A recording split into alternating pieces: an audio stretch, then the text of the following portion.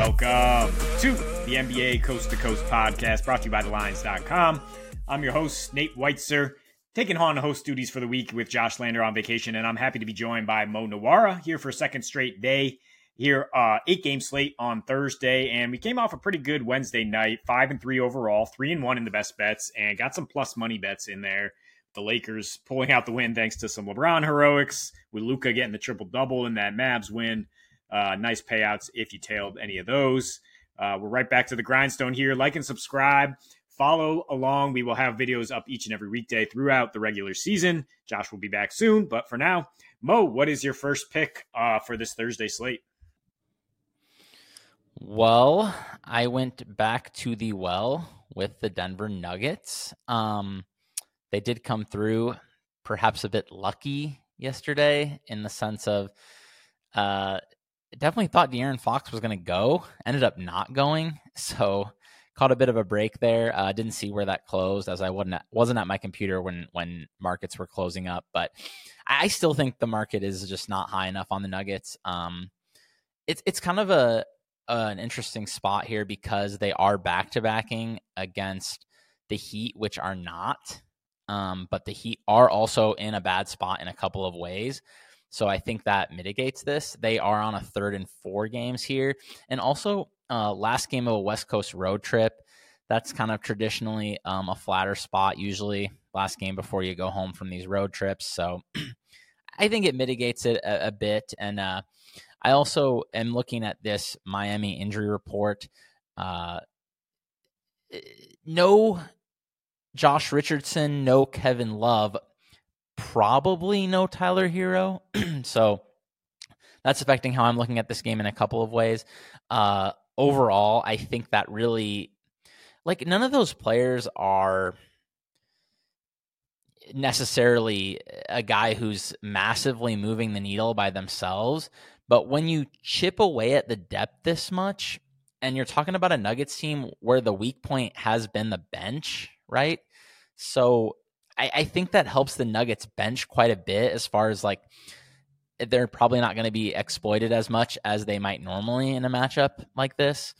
I also like that the Nuggets were up big against the Kings. You know, I know that early on was a bit of a struggle, but they ended up 10 at half, and then they were up 25 going into the fourth.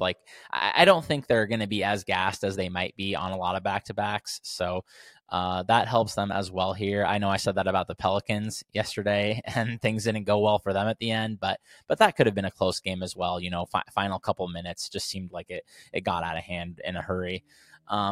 We've also seen, when these teams matched up in the finals last year, obviously no answer for Nikola Jokic, as good as Bam is, giving up a lot of size there. Jokic should have a big game here. I mean, who does have an answer? But this line is telling me these teams are quite close. I think the Nuggets are quite a bit better than the Heat when they're, on their game. So I do think -5 is a bit short.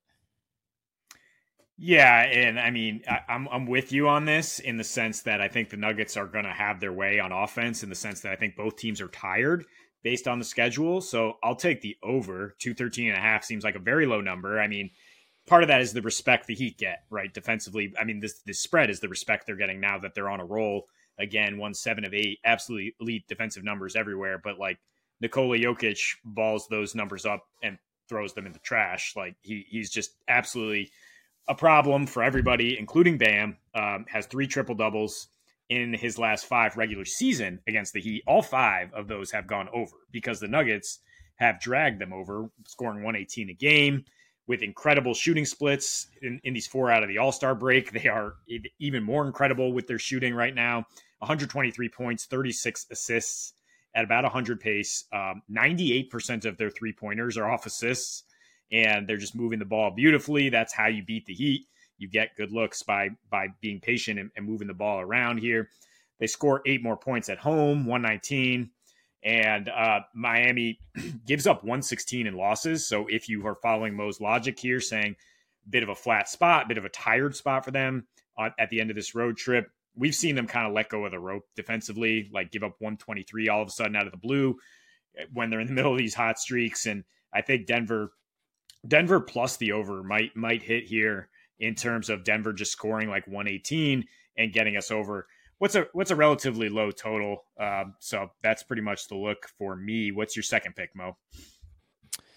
Yeah, it's interesting you say that overall, because this is a spot where, I mean, two great teams, but two of the slowest teams. So I think that's kind of what's driving this total. But it is really low, man. Yeah. Yeah, my next one, I went with the Magic. Not quite as confident in this one. Looks like it's starting to go up. There was still a -6, -112, I believe, at FanDuel. That was the last -6 out of the sports books we track. Make sure you go over to thelines.com and do some line shopping. Has gone up to 6.5 most places. They are at home facing the Jazz. Utah just really seems to be in a funk, man. I mean, they're playing some really ugly basketball right now. 26th in spread differential the past 2 weeks. They just got crushed by the shorthanded Hawks. The only team they've beaten in like their past 6 games was the Spurs. I just think the Jazz are not only sputtering in the basketball sense, but I just think when like the team sells off pieces and just, I think there can be a vibe at that point where everyone kind of just sees the writing on the wall where the season's going. Not always handicapping by vibes over here, but I really think when, like you saw it last year down the stretch with the Jazz, where they knew what management wanted, and it was just like it's hard to get excited, get up for these games. I think in those spots when you know where the season's headed.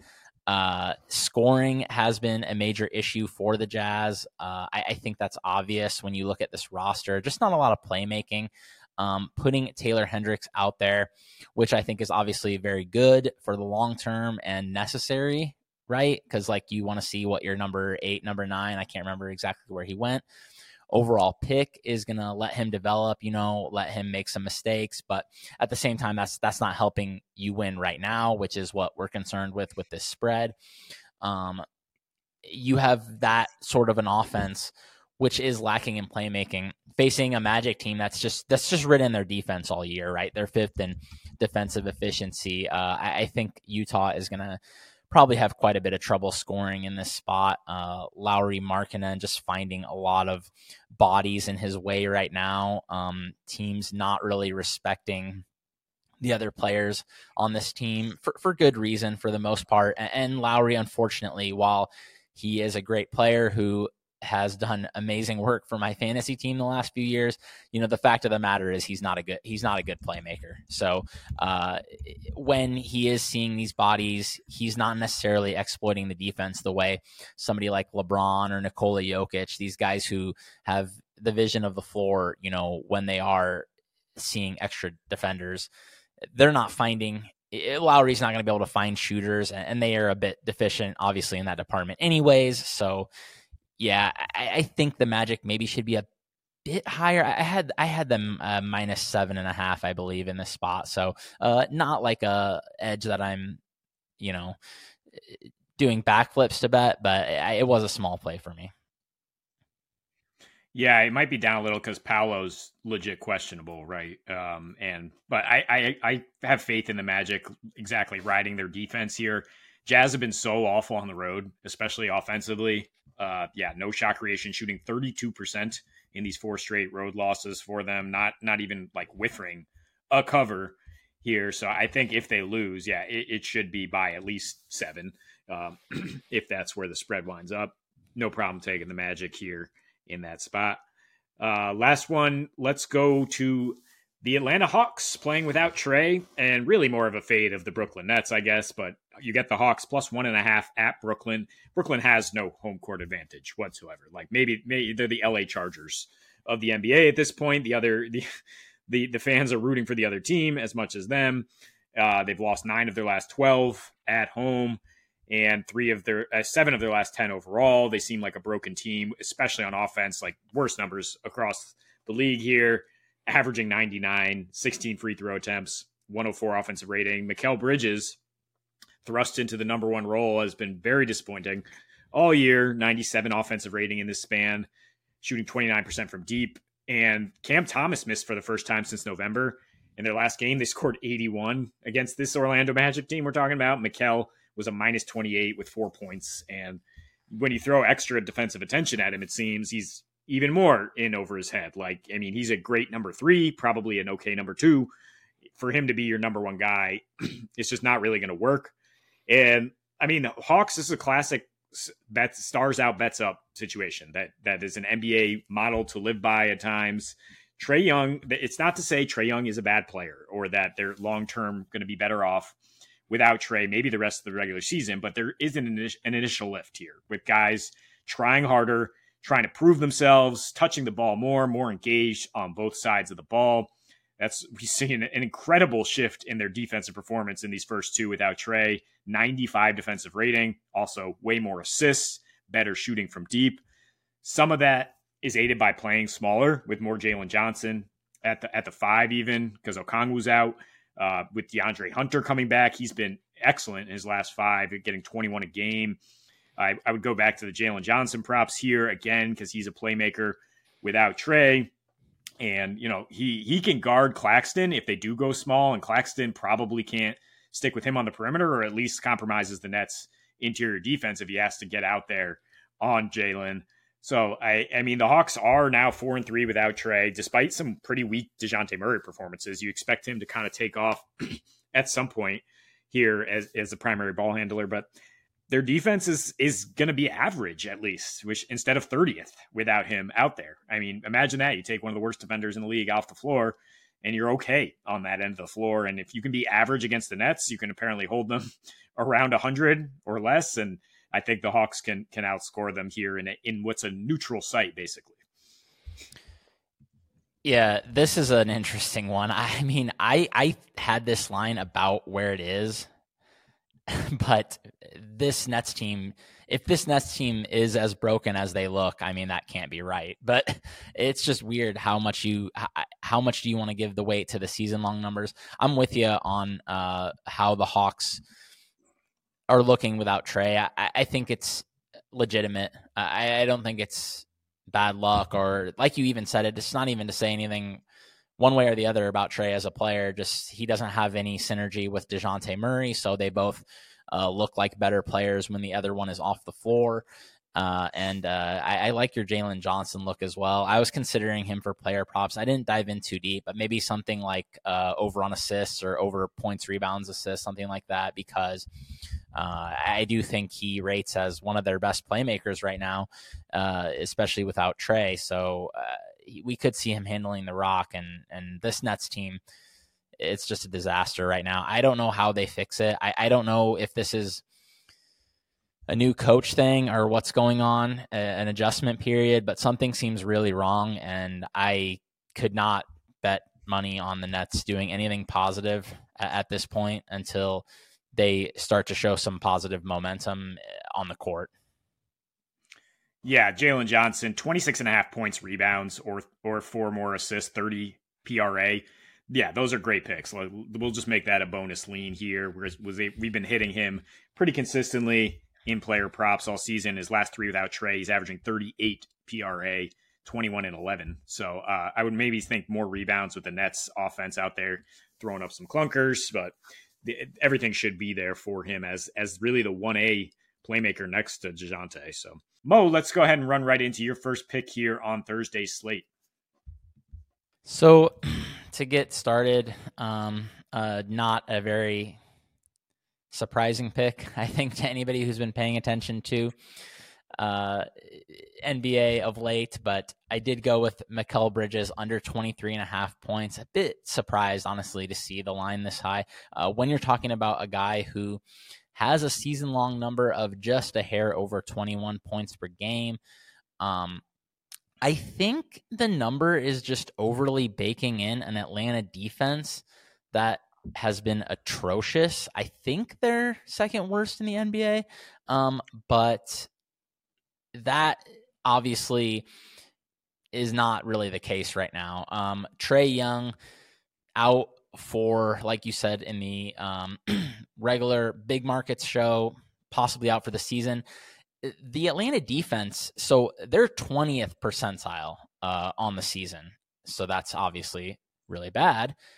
Okay, you take Trae Young out, run the lineups, they're actually 42nd percentile. So they're like fine. I mean, just a bit below average, obviously still not good, but fine. And fine is a lot different than, one of the worst in the NBA. So I think this number is just overly baking in that everybody was scoring 140 on the Hawks for 4 months, right? When they had their normal lineup. And I think also maybe a little bit too much baking in like no Cam Thomas. But you have Mikal Bridges like really straining under the weight of primary creation. He just isn't up to the task, without Cam. I mean, he had 4 points in the last game. Like, and you even look past that since the break, he has not come close to this aside from one game where he scored 21. Beyond that, he had 15, 11, and then that 4-point game we both referenced. So I think this line is just too high, and I'm not sure why the market thinks Mikal Bridges is going to be a 25-point-a-game guy right now, because I just don't see it. Yeah, well, it's because of the Hawks' reputation and because Cam Thomas is out. And in this exact situation, way back in November, Mikal had 45 at Atlanta in that crazy, I think, double overtime game. Otherwise, though, he's only gotten over this once in 8 without Cam Thomas. His efficiency has suffered. We talked about how the Hawks are playing much better defense in a small sample so far without Trae. So it's definitely possible they hold them down. I like the Hawks to win the game, which will definitely involve, him being the primary task here. There's just not a lot of other creation for the Nets. I mean, Dennis Schroeder now stepping in for Dinwiddie as your primary ball handler. It's just, it's not really an upgrade in terms of setting up Bridges for success. So my first pick here will be Chet Holmgren over 25.5 points and rebounds. If you want to just take the 16.5 points, I think that's good. I think he's just going to be aggressive here, going right at Wemby, because, this matchup could go a long way towards Rookie of the Year, which I think both guys care about. And because, Chet's just a guy who likes to go at people and not back down and block shots if people are going at him. We saw this the first time they met, and he did creep over it with 17 and 9. That was on a back-to-back, though. And Chet plays far less on back-to-backs. He gets lower usage. Basically, if he's not on a back-to-back or facing Orlando, he's gone over this total in like 8 to 10 straight. He's been very productive. The 4 out of the All-Star break with a little extra rest, 22 and 10 a game on 48% splits. Usage rate creeping up, 24%. That's about where he was at when he played Wemby. He's shooting 50% on catch and shoots inside and outside the arc. So OKC, Wemby's a good defender, but like OKC should be able to move that thing and get the Spurs bad defenders in rotation, and Chet will be knocking things down. And the rebounding has also gone up in these last 4, 15.5 rebound chances. OKC stood pat at the deadline. They said, Chet's our guy. He's going to anchor the defensive glass, and he has stepped up. 40% of those rebounds have been contested. So he is doing the job. Spurs are not a great offensive team. There should be rebounding opportunities, and I just think he'll be gunning for this one based on the matchup. I mean, he for sure will. He's definitely will be. I'm not sure. I didn't dive too deep into any of the numbers in this game, really. But I guess my primary concern in this would be a possible blowout here. Obviously, you do have OKC as double-digit favorites on the road here. Spurs have really been struggling. I felt pretty fortunate to get them to the window the other day. I think they were plus 12.5 against Minnesota, and they were down 20 a lot of that game and cleaned it up in the fourth for a late cover. That would probably be my main concern here. I wouldn't be too worried about the matchup with Wemby. He's obviously great, but man, Chet is amazing at keeping his fouls low. So that's really important here. He's only averaging 2.6 fouls per game. So that's really nice when you are looking at a matchup where he's going to be stretched on defense for sure. So just very excited for this matchup as a fan, and hoping for a big Wemby performance to lock up Rookie of the Year, because laid some decent juice there in the preseason. Yeah, Thunder are off till Sunday after this, so take that with whatever, account for that however you want. I don't know how that necessarily affect things, but it should allow Chet to play plenty of minutes. It's not like they have a big game on the second leg or anything here. So what is your second pick here for Thursday slate? So this is kind of a weird one, just in the sense of the juice is very high. You're going to have to swallow some chalk if you want to fire this one. I don't know, not one that I usually I'm not usually looking to pay this sort of juice on these props, but Jimmy Butler over 4.5 assists is -127. It is as high as like -145, depending on where you're looking. I think that's right, though. I mean, I honestly think the number should just be higher. I just looking at the way the Miami Heat are playing on offense and the injuries they have right now, with Hero most likely out, and I think replacing Kyle Lowry, who's definitely looking to be more of a facilitator / standstill shooter these days, with Terry Rozier, who is a better player at this point, but wouldn't be someone I would call like a big time creator. Below the 50th percentile assist rate for a point guard, which he's definitely more of a combo guard at times, but right now with the Heat being classified as a point guard, I think rightfully so.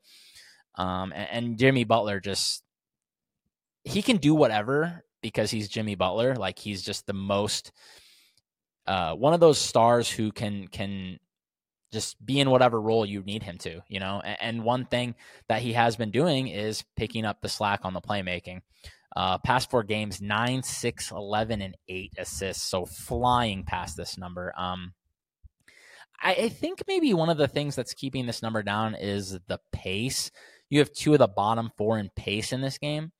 But I actually think that could help Jimmy get some assists here, because if there's not as much transition, you're looking at more of a half-court game on both ends. So in the half-court game is where I really expect him to be operating as kind of the de facto point guard on a lot of possessions. So even a guy like Kevin Love being out, like, he's a good ball mover. He, that just means more need for Jimmy to create offense for other players, basically. So I know that the Nuggets can be very good on defense at times, specifically when they have a lot of their better defenders out, like Aaron Gordon, like even like a Peyton Watson, kind of these bigger, more athletic players. But it'll be interesting to see how they try to go after Jimmy.